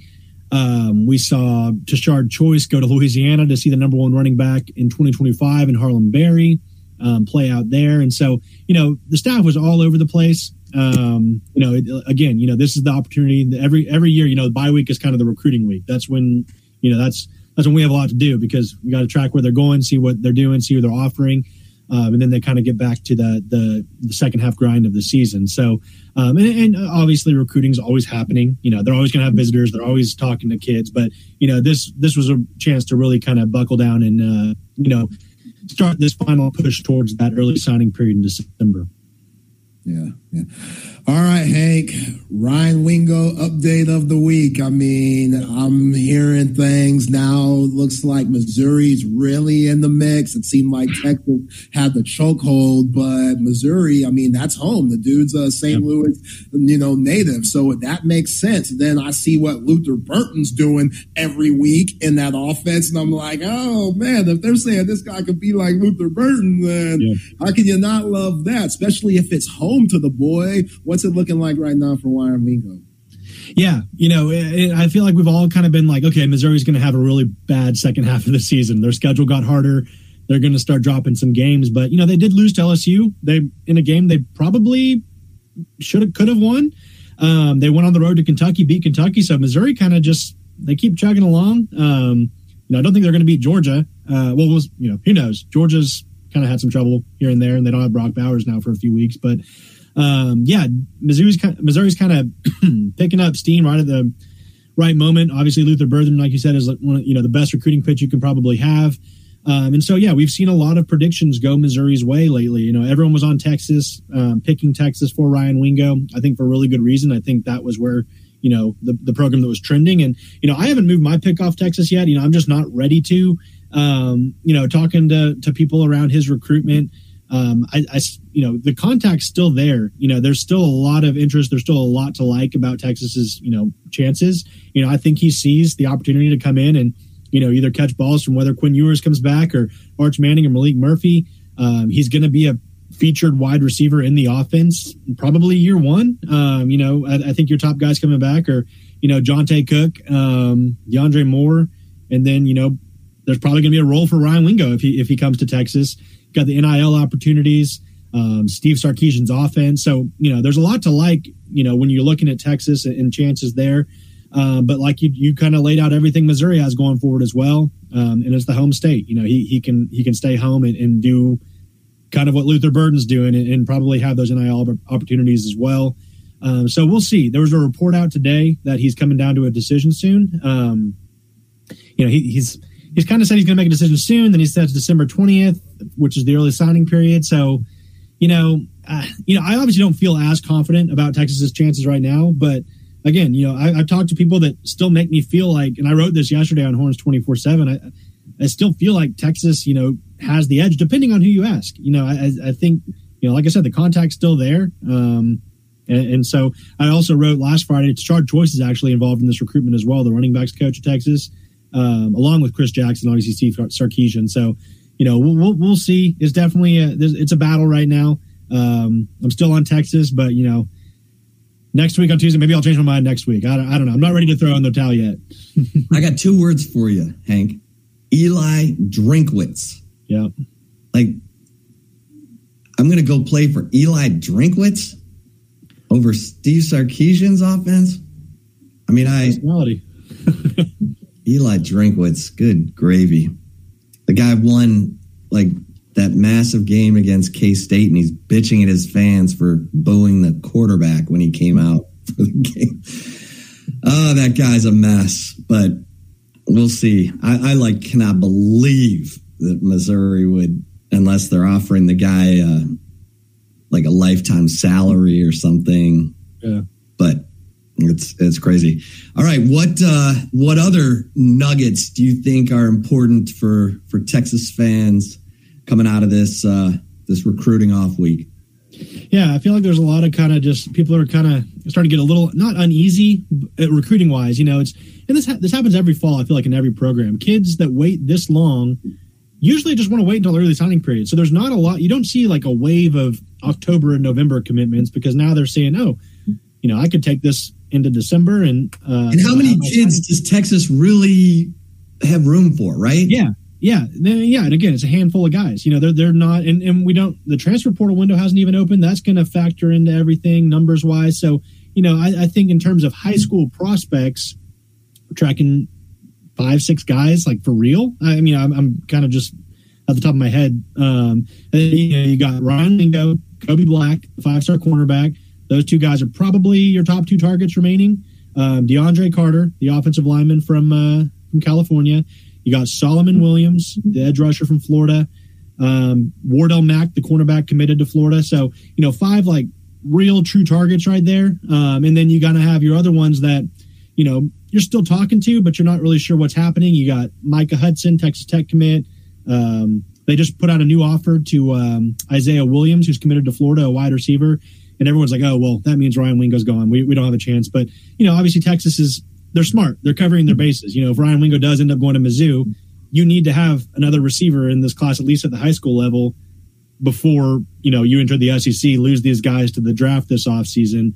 I think if Ryan Wingo does go to Mizzou, and even if he comes to Texas, I think Texas is going to be a very lucrative transfer portal destination for receivers. They can see what Adonai Mitchell did this season. And so that's, I've said since the transfer portal came into play, that covers up high school misses. You can go out and get an instant impact guy that can be more productive year one than probably most most kids. They can come in and make more of an impact, and they have that college experience. So that can certainly help Texas out. But yeah, just a handful of guys, decision dates. We'll see Ryan Wingo's on, looking maybe soon. DeAndre Carter, it sounds like the buzz is growing in favor of Texas. I've talked to people on the Texas side. I've talked to people on the Auburn side, and everyone kind of feels like it's kind of trending towards him changing his mind and committing to Texas. We'll see. I haven't put in a pick yet, but Texas wants to take, 4 linemen in this class, and he would be the 4th. So, so some things in play. We'll see who gets to these last few games at DKR this fall, and kind of where we're sitting come December. Yeah, Hank, I appreciate and dig what you said about the transfer portal and the fact that if you miss guys in high school, you can pick guys out of the transfer portal to fill spots. That's completely accurate. We had John Brown on last week, and he talked about, he talks to these high school parents of these kids and stuff. And with the transfer portal, it's a lot harder for these high school kids to make decisions because they don't know if they'll be able to play from jump, or are they going to go to a place that they'll have to wait a while due to the transfer portal. You just never know. So what's the vibe do you get from parents now that the transfer portal is what it is? There's NIL money being thrown around. Like, what's the vibe to some of these parents / kids' decision making on picking these schools, knowing the transfer portal is out there and guys are picking already experienced, proven players? Yeah, I don't get the feeling that it's much different than it's ever really been. I think the biggest difference is you're seeing guys that might. And Texas doesn't reach on guys. They don't want to. If they take a kid as a commitment, they've done their evaluation. They feel comfortable taking him. But with that being said, there's always kids in the class that maybe we could have taken this other guy, and we probably would have been just as happy with the guy we got, or with him rather than the guy we got. And so there's those kids that are kind of borderline, takes, top targets. Maybe there was another guy they wanted more. So I think you see kids that are kind of in that category make decisions earlier. So we see a lot of spring commitments. We saw the class really fill up in the summertime when these guys, I think you're seeing guys take their opportunity to commit when they can. Whereas some guys will wait later, but those are kind of the guys that, they're going to have a spot regardless of who's coming in the portal or not. Those kind of elite tier guys like the Ryan Wingos, like the Kobe Black. So I think the biggest difference is you see guys make decisions earlier and kind of get in while they can. And so you see a lot less drama, at least from the prep level, come December, at least the last few years. And now all the drama we really see is more the portal kind of in that, late January, early February time frame. So that's the biggest difference I see. I think NIL is a good thing. I think, everyone's still kind of learning how to navigate it. And it's certainly something that can really benefit Texas going forward and a lot of these bigger schools that, have these opportunities. Austin has probably the most opportunities of anywhere for NIL. So I think that's something that can really help Texas, especially going into the SEC next year. So, I just think timeline's probably the biggest thing I've noticed difference in this NIL transfer portal era. Yeah, I mean, I keep looking over at those A&M receivers, you know? I mean, they're a pretty group of dudes, and their quarterback issues just keep happening. Yep. We'll see. I mean, A.D. Mitchell falling, like I said, like the movie Animal House, the little kid's in his bed looking at Playboy, you know, and then all of a sudden, smoking hot chick comes flying through the window. Thank you, God. I mean, that was A.D. Mitchell flying through the window for Texas last year. Yeah. Thank you, God. You know, I mean, it really is crazy too. Like you see decisions happen that, like, you know, like he's a star for Georgia. He's catching touchdowns in the college football championship, and then he decides to come home to Texas. You know, we saw. I always kind of go back to Alabama because I'm just so used to covering Alabama. But you know, Jermaine Burton, the wide receiver for Alabama, had just beat Alabama in the national championship game. Decides to come to Tuscaloosa 2 weeks later, and he would have been probably wide receiver 1 in Athens. So it really is crazy. Like, you don't know what's going to be available, who's going to be available in the portal. And so you kind of always want to, and Steve Sarkisian's always been clear that, you know, the portal is there for like guys we have to have. Like if you need an extra defensive lineman, we got to go to the portal. Like, they don't want to use the portal as like their main recruiting tool. They want to develop guys, which I think is a smart strategy, and just go to the portal if you have to. And so, you know, some of these guys, you know, you never know who's going to be there. So it's this whole other recruiting window that you have to prep for and you know, follow. Yeah. All right, Hank. Anything else? I'm trying to think if there's any other basketball or anything else in your notebook that we need to pry out of you. Yeah, no, I think basketball's kind of the same as last week we talked about. I think we're seeing Nick Cody, the 4-star from I can't think of his high school right now off the top of my head. He's making a decision on November 2nd.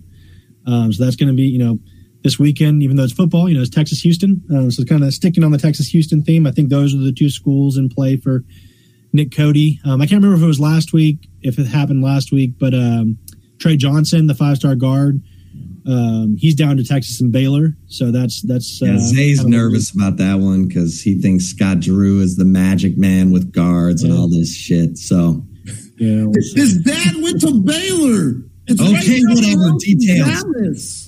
Yeah.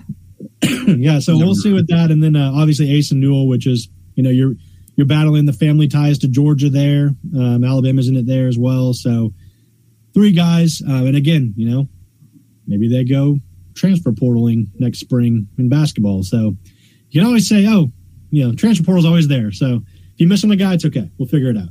Right. Hey, Hank, last one. Yeah, man. Last one for me, Hank. Going back to football real quick. Trey Owens out of Cy-Fair, the quarterback committed to Texas 2023. I don't think he gets any love because obviously you got Malik and Arch Manning coming, and even KJ Lacey gets more love just because of the Bryce Young comparisons. But like Trey Owens, like, why doesn't he get the recognition that maybe he deserves? That's a good question because it's not like he like doesn't have exposure. I mean, people go and see his games. You know, everyone's very familiar with him. You know, Texas likes. You know, I go off. You know, Steve Sarkisian likes a quarterback or AJ Miller likes a quarterback. It's probably a pretty good bet that they're a really good quarterback. And you know, all the talk's gonna be about Arch and Malik, and you know, Quentin comes back. You know, we'll see what happens. But yeah, he kind of just flies under the radar, and maybe that's just a product of, you know, this Arch Manning era we're in, where everyone, you know, it's all Arch. We all want to know about Arch. And he's kind of just, you know, coming in afterwards, but he's just giving money to charity. Yeah, he's I know, right? He I mean, he's been lighting it up the last few weeks too. I think I forgot, I haven't seen his stats from this past Friday, but the week before I think he had like 5 touchdowns. Big kid, you know, I've seen him a few times at games so far this fall, and you know, he's got a frame. He's like 6'5". He's big. And so, you know, you never know, you know, again, I go back to Alabama, but like this past cycle, you know, it was, the past couple cycles in Tuscaloosa, Ty Simpson was the 5-star quarterback that was the future for Alabama. You know, eventually going to dethrone Jalen Milroe. That didn't happen. Eli Holstein was like the big Texas A&M flip they got at quarterback that was this, freak athlete quarterback. And then all the buzz this spring in terms of guys behind Jalen Milroe was about Dylan Lonergan, who was just the second quarterback in the class that everyone kind of overlooked. And he still wanted to come to Alabama. He decided not to play baseball, or, he kind of put his baseball career, I guess, on the back burner to come play quarterback at Bama. And now he looks like he could be the future guy in Tuscaloosa, depending on their 5-star quarterback coming in, Julian Sayin. But yeah, you never know what's going to happen with a kid that when he gets on campus and, gets in that program, gets that coaching from Steve Sarkisian, he could really blossom. So I think he's a really talented kid. I like his game. Yeah. Boom. Hank, you're the man. Yeah, appreciate it. We always look forward to our Tuesday updates with Hank. It's good. Appreciate you, bro. Thanks. Any thoughts on Texas-Houston Saturday at 3:00? Yeah, my biggest question is, how does this Texas defense respond? I'm not concerned about the Texas offense. I think they're gonna play well. But you got Donovan Smith. You got a guy that lit you up last year. You have as much as this defense is better than last year. I think that's still a mental thing. You play this guy. Dana Holgorsen is very familiar with Texas. He's been at Houston, but he's also played Texas a bunch at West Virginia. And so, he's going to probably add some wrinkles into the game. They're going to try to do exactly probably what Texas Tech did last year in terms of trying to slow Texas down. So, but no, I think the biggest thing I'm looking for is, how does this defense respond? Because, they've got talent. They've got talented skill players. They've got not as much depth on the offensive line, but they have guys that, can probably stand up to Texas a little bit. So, I think Texas is going to win. I think they're going to have an impressive outing, but I'm curious to see after that Oklahoma game how this Texas defense comes out and tries to reestablish this kind of hit you in the mouth identity. Yeah, no, it's true. Houston's got some skill talent. There's no doubt about it, and Donovan can cook. Yep. You just gotta wonder if maybe they have a case of the dropsies after that big Hail Mary win over West Virginia. No, I'm having trouble still watching the Hail Mary from the Oklahoma game. Like that was like painfully close. What's that? Didn't you think the Hail Mary, I needed a little more effort out of the receivers on that? Yeah. Yeah. I texted my friend before it happened. I was like, why do I feel weirdly confident about this? And then it was right there. But who knows? Maybe that'll be a blessing in disguise. Now Texas, if they do what they need to do and run the table, they'll be the team with the chip on their shoulder playing Oklahoma again in December. So yeah, we'll see. All right, good stuff, Hank, man. Appreciate you taking some time for us. Yeah, thanks, guys. We'll see you next week. Thanks, right. Hank. Appreciate you, man. Hank South breaking it down. Texas coaches on the road, getting their recruiting in. You know what? I need to get in a little mention here for Dr. Eckert. Dr. Eckert, Austin's dentist. Listen, some of you are like, I'm not going to the dentist. Okay, don't do that. Because you might need Dr. Eckert to check and make sure you don't have any gum disease, stuff like that. You don't want a bad situation to get worse. Go to the dentist. Go to Austin's dentist, Dr. Greg Eckert. You want something really easy? All you have to do, you can make this phone call or you can go online. We'll give you options.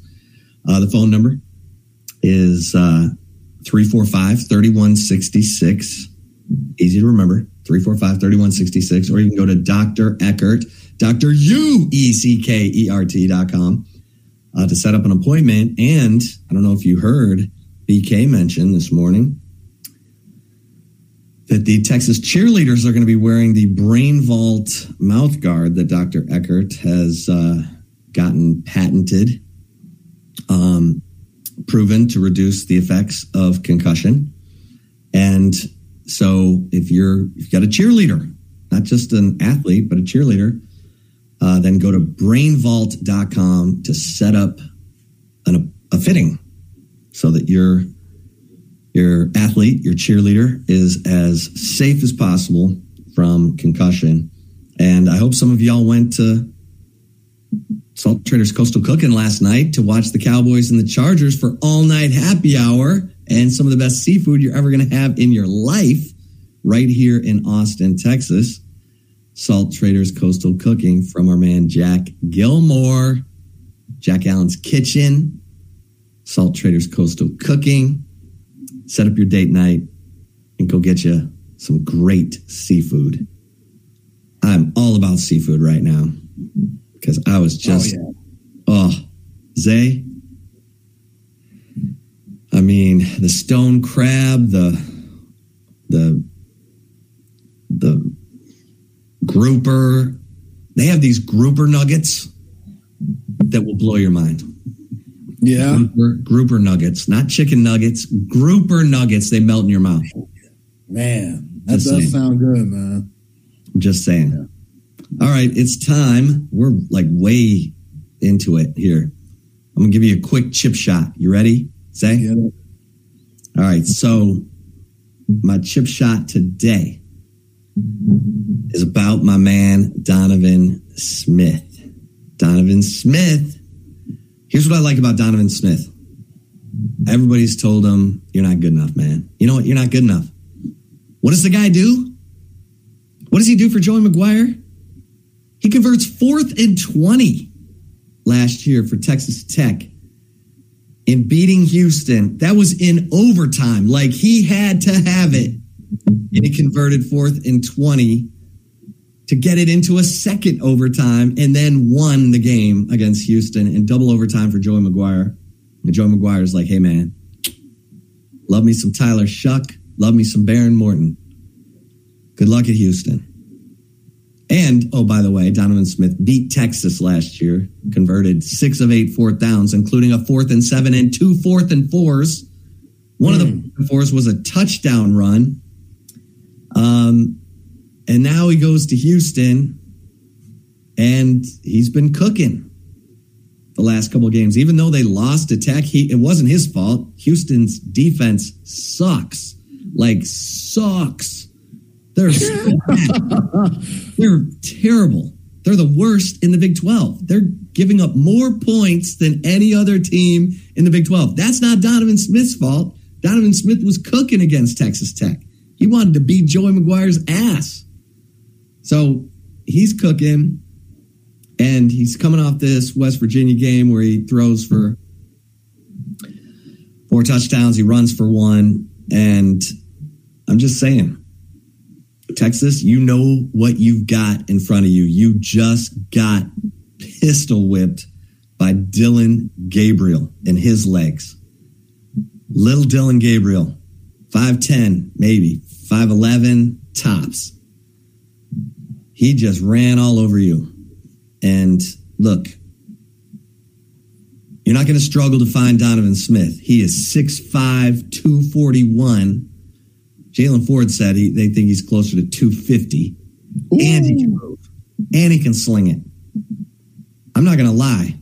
I am very interested to watch Donovan Smith because I just like watching the dude play. He's a fighter. He's a competitor.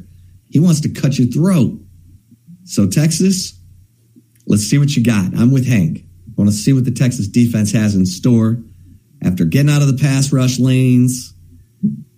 Like, I don't know what some of those guys were thinking. I'm going to go get Dillon Gabriel. No, just keep him right in the pocket, right like you did on the last play. You just didn't get there quite fast enough. And that's what Texas is going to have to do with Donovan Smith and the Houston Cougs. They're going to have to keep him right there in the pocket and then let Anthony Hill, Byron Murphy, T'Vondre Sweat, somebody get his big ass to the ground because he is a load. They don't have red zone issues in Houston. Isn't that something, Zay? Let me look at it. That's something. That's something. Let me get you the numbers. Yeah, I mean, Donovan Smith, he's been solid this year. 66% completion rate. I want to say he has the most completions in the Big 12 right now. Yeah, it's for a quarterback, which is really impressive. 13 touchdowns, only 3 interceptions, 1,600 yards. And if you look at his rushing stats, there's the running back, Jenkins, who has 47. Donovan Smith has 67 rushing attempts. So that shows that everything in Dana Holgerson's offense is ran through Donovan Smith. And he wants that responsibility. Like, he's been really good this year. And yeah, he does have a chip on his shoulder with the way Joey Maguire did him last season. Like, he did him wrong. He's like, okay, well, I'm going to go to a different conference. And yeah, I can't help the defense, but I can do my part. And he's done that and then some. So we still don't know where Ryan Watts is. I guess Jalen Catalon's playing. I don't know. Sark say that he practiced yesterday. I don't know with him. Who knows? Yeah, I'll know more after today's practice. Okay, so you might still be without some of your main guys. Like we saw against Oklahoma. Obviously, U of H doesn't have the same talent as OU does, but we saw losing Ryan Watts. Big deal. It's kind of a big deal. Like, I like Gavin Holmes for the future. I like Malik Muhammad for the future. I like Terrence Brooke for the future.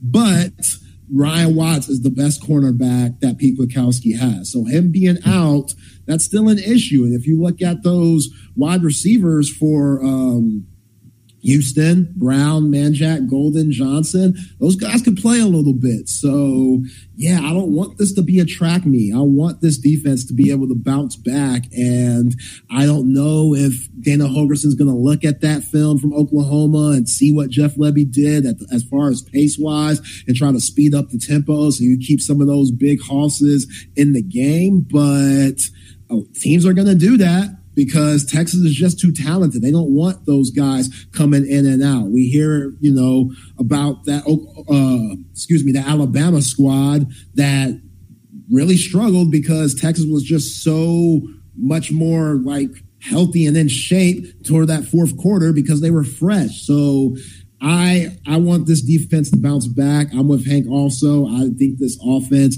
they should be able to have their way with Houston. If not, that's going to be another question mark that we'll have come Monday. But yeah, this Donovan Smith, he's solid, man. And he's going to make some plays out there where you're like, wow, like he's going to just force some plays and make them positive for U of H, because that's the type of guy he is. This Texas defense has to limit that, and they have to come in with a lot of respect for Donovan Smith because he beat you last year, and he's going to look to beat you again. All right, so Houston in the red zone, okay? They have 17 touchdowns in 25 trips. That is 89.5% compared to Texas, which is at 55%. Texas has 11 touchdowns in 24 trips. Houston has 17 touchdowns in 25 trips. K-State is your number one red zone offense at converting touchdowns. K-State has 24 touchdowns in 29 trips. It's working for some. Yeah. Right now, Avery, 5 touchdowns on the ground, 1 game. Like, come on now. We're getting touchdowns in the red zone. We get touchdowns in the red zone. Come on, coach. Coach, we getting them. Coach, give me that job. Will Howard don't want to give me that job. My Avery's terrible. My Avery's terrible. That might be. I know CB wants it's me to so do bad. It's good. Baker. Yeah, I got a Dusty Baker impression, which sounds nothing like Dusty Baker. It's just what I picture Dusty sounding like, just because how he looks in that toothpick. He just looks like his old Southern uncle that should have been, dead a long time ago, but somehow is alive and still drinking like gin and juice and just doing things, still smoking cigarettes and, cools and stuff like that. And yeah, man, come on, man. We got the toothpick and stuff. Hold out, toothpick, gotta get going. We struggled yesterday. Framber Valdez, what the hell was he doing, man? That first inning for Framber, that was one of the worst innings I've ever seen. And I played with Bobby Bonds, man. Come on now. Like, that's when I see Dusty Baker, I picture that sound. How are they still going to the ALCS every year? Like, BK says the same thing. Like, BK's like, just waiting for Dusty to get fired. I'm like, They're in their 7th straight ALCS. He just got there, though, a couple of years ago, right? He hasn't been there too long. Yeah. But he's not getting in the way. Yeah. It's on autopilot. He's just keeping the flame burning. Yeah, that was tough yesterday, man. They fought hard, but being 2-0, going back to Arlington, that ain't a good look. That ain't a good look. Them Rangers, they playing, man. All right, listen. Playing. We got to get to our man. We got to get to the right call from Zay Collier. Yeah. Ready for the right call? Yeah, I'm ready. Let me hit Covert BK first, man, before we get there. The Covert Auto Group, which is family-owned automotive dealerships that have served the greater Austin area for over 100 years. That is a long time selling cars to the great Austin people, and they do it at a very high rate. The high-quality selection of new and pre-owned vehicles, the outstanding service and customer satisfaction that you will receive. Nobody does it better than Covert BK and the Covert Auto Group. So, hey, go head up to 42 Acres and see all the luxury cars. And if you need to buy something, they got you. 7 terrific brands: Buick, GMC, Cadillac, Chrysler, Dodge, Jeep, and Ram. You're going to find what you want at Covert BK. That SUV, that 2-door, top down. You want the sunroof, they got it. You want the windows tinted, I'm sure they can hook that up or find somebody for you to hook that up. They will take care of you at Covert BK. Go to covertbcave.com for all the latest specials and inventory. Nobody beats a Covert deal. Not now, not ever. All right, Chip. As far as Hollywood acting chops, where do you rank Robert De Niro? Oh, he's way up there. Way up there? Way up there. I mean, Raging Bull, Taxi Driver. Oh, you going back. Oh, yeah. Meet the Parents, Godfather.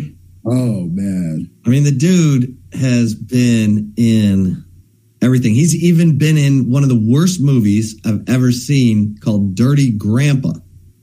Oh, I love that movie. With Zac Efron? That's hilarious. I said if vomit could vomit, it would be Dirty Grandpa. But then my son and I may have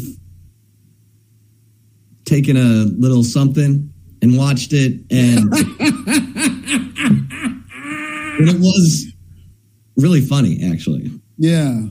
Hey, ain't nothing wrong with a little bit of that Brittany Griner or something like that, man. Take the edge off. I feel you. Ain't nothing wrong with that. That movie's hilarious. Yeah, Robert De Niro, he up there with me, too. I'm glad you said Meet the Parents. That might be one of my favorite movies of all time. And, yeah, you think of nipples, Greg.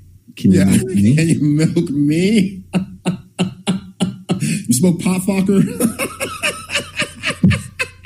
I mean, oh man, yeah. I mean, the fact that their name is Fokker and he's calling him Fokker the whole time.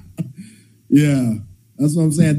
The sequels are all right. You got Babs in the second one, and she's cool. But yeah, the OG Meet the Parents doesn't get much better. And Casino and Goodfellas, like Robert De Niro, man, he's the man. So. I don't know if you know this, but 80-year-old, keep that in mind, 80-year-old Robert De Niro has a 45-year-old girlfriend who has his baby. So those seeds are still swimming for Robert, obviously. Like, the Cialis / Viagra, clearly it's going very well, and he's still making them swim because he has a little baby. But this is where I'm like, okay, Robert, this is why your old ass shouldn't be having a baby. He's admitted recently that she does all the heavy lifting with the baby. All of it. So, and this kid, like, I hope he gets to see his dad in his teenage years. Like, every kid deserves that. But Robert pushing 80, I mean, God forbid anything happened to him. I hope he's with us as long as possible, yes. But this, like, he should have done a little snip, because that baby's obviously going to be well off. But as far as present, I don't know how present he'll be able to be. Like, you can't go play catch with Robert De Niro at this point. There's no catch where we're popping the mitt and stuff. Like, there's certain things that Robert just can't do no more.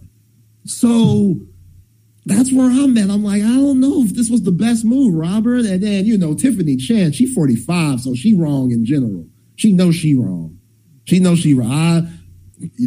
You in Love, whatever. They met on the set of The Intern with him and, gosh, what's that girl's name that played Catwoman in the Batman, the good Batman. She looks good. The Devil Wears Prada girl. Yes. Oh, my wife's going to kill me. Oh, I'm going to have to look it up. Oh, my God. What's her name? When I see it, I'm going to be so pissed off. Anne Hathaway, that movie. Anne Hathaway, yes. She's as cute as ever. But they met on that set, which that movie came out maybe 5 years ago or so. But yeah, man, Robert, he's out here being a new father and stuff. How you feel about that? You know what?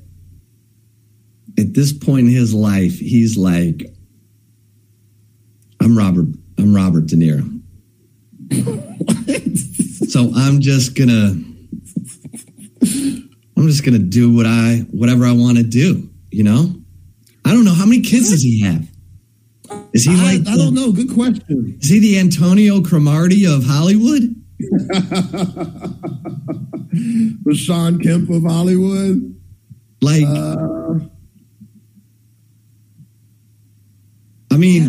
Larry King got married 7 times. Is De Niro like that? He's got 7. Oh, he's a mess. But they're all adults, though. Like one of his daughters is older than his current girlfriend that just had the kid. That's what I'm saying, Robert. So, and you out here talking about he's Robert De Niro. Like, that kid deserves to have an active father. Like, What is he going to do? Just show him old Scorsese films all the time? Is that their bonding? Because Robert can't move?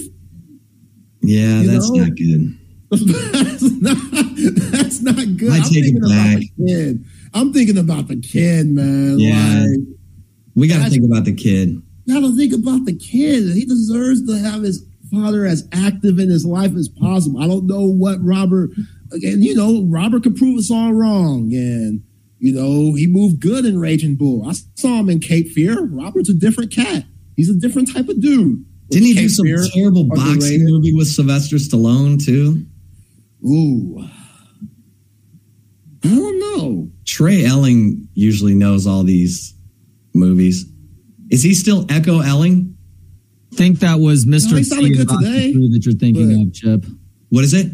I think that was Mr. T in Rocky 3 you're thinking of. All right, I got to look this up now.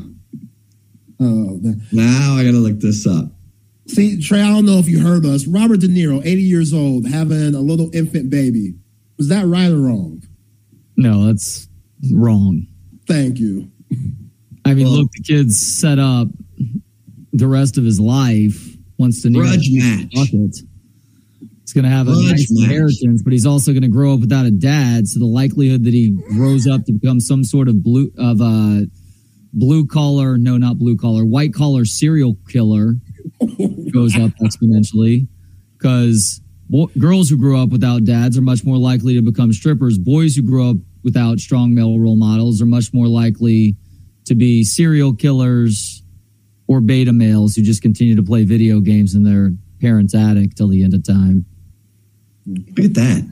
Look at Trey Elling. Just mad game trivia, mad knowledge. Is that what happened to Manson? I don't know what happened to Manson. I've looked into I've read books on serial killers before. I haven't read a whole lot on Manson. And actually, I know what happened to Manson. Manson was a part of CIA experimentation with LSD that was happening in San Francisco around Haight-Ashbury in the mid-1960s. they were essentially trying to perfect mind control programs, and Manson legitimately was one of the primary subjects for those. And so some people believe that this was an example of the program being successful, and other people feel like it's an example of the program gone very much awry. Wow. What was that movie? The movie with Brad Pitt came out. Time in Hollywood. Yeah. Yeah. That's a great movie. Good. It's long, but it's good. All right. Well, KD, what up? KD. Can you guys stick around for 2 hours? I don't think I can handle this by myself. All right. I can't because my wife just got a ridiculous quote for a plumbing situation that I now need to. Well, Chip, it's more important. We're friends, so stick around. All right. Peace. Right. Damn it. Let's do it. Y'all have a good show. Appreciate it. Bye, guys. Take care. Good job, y'all. Thank you.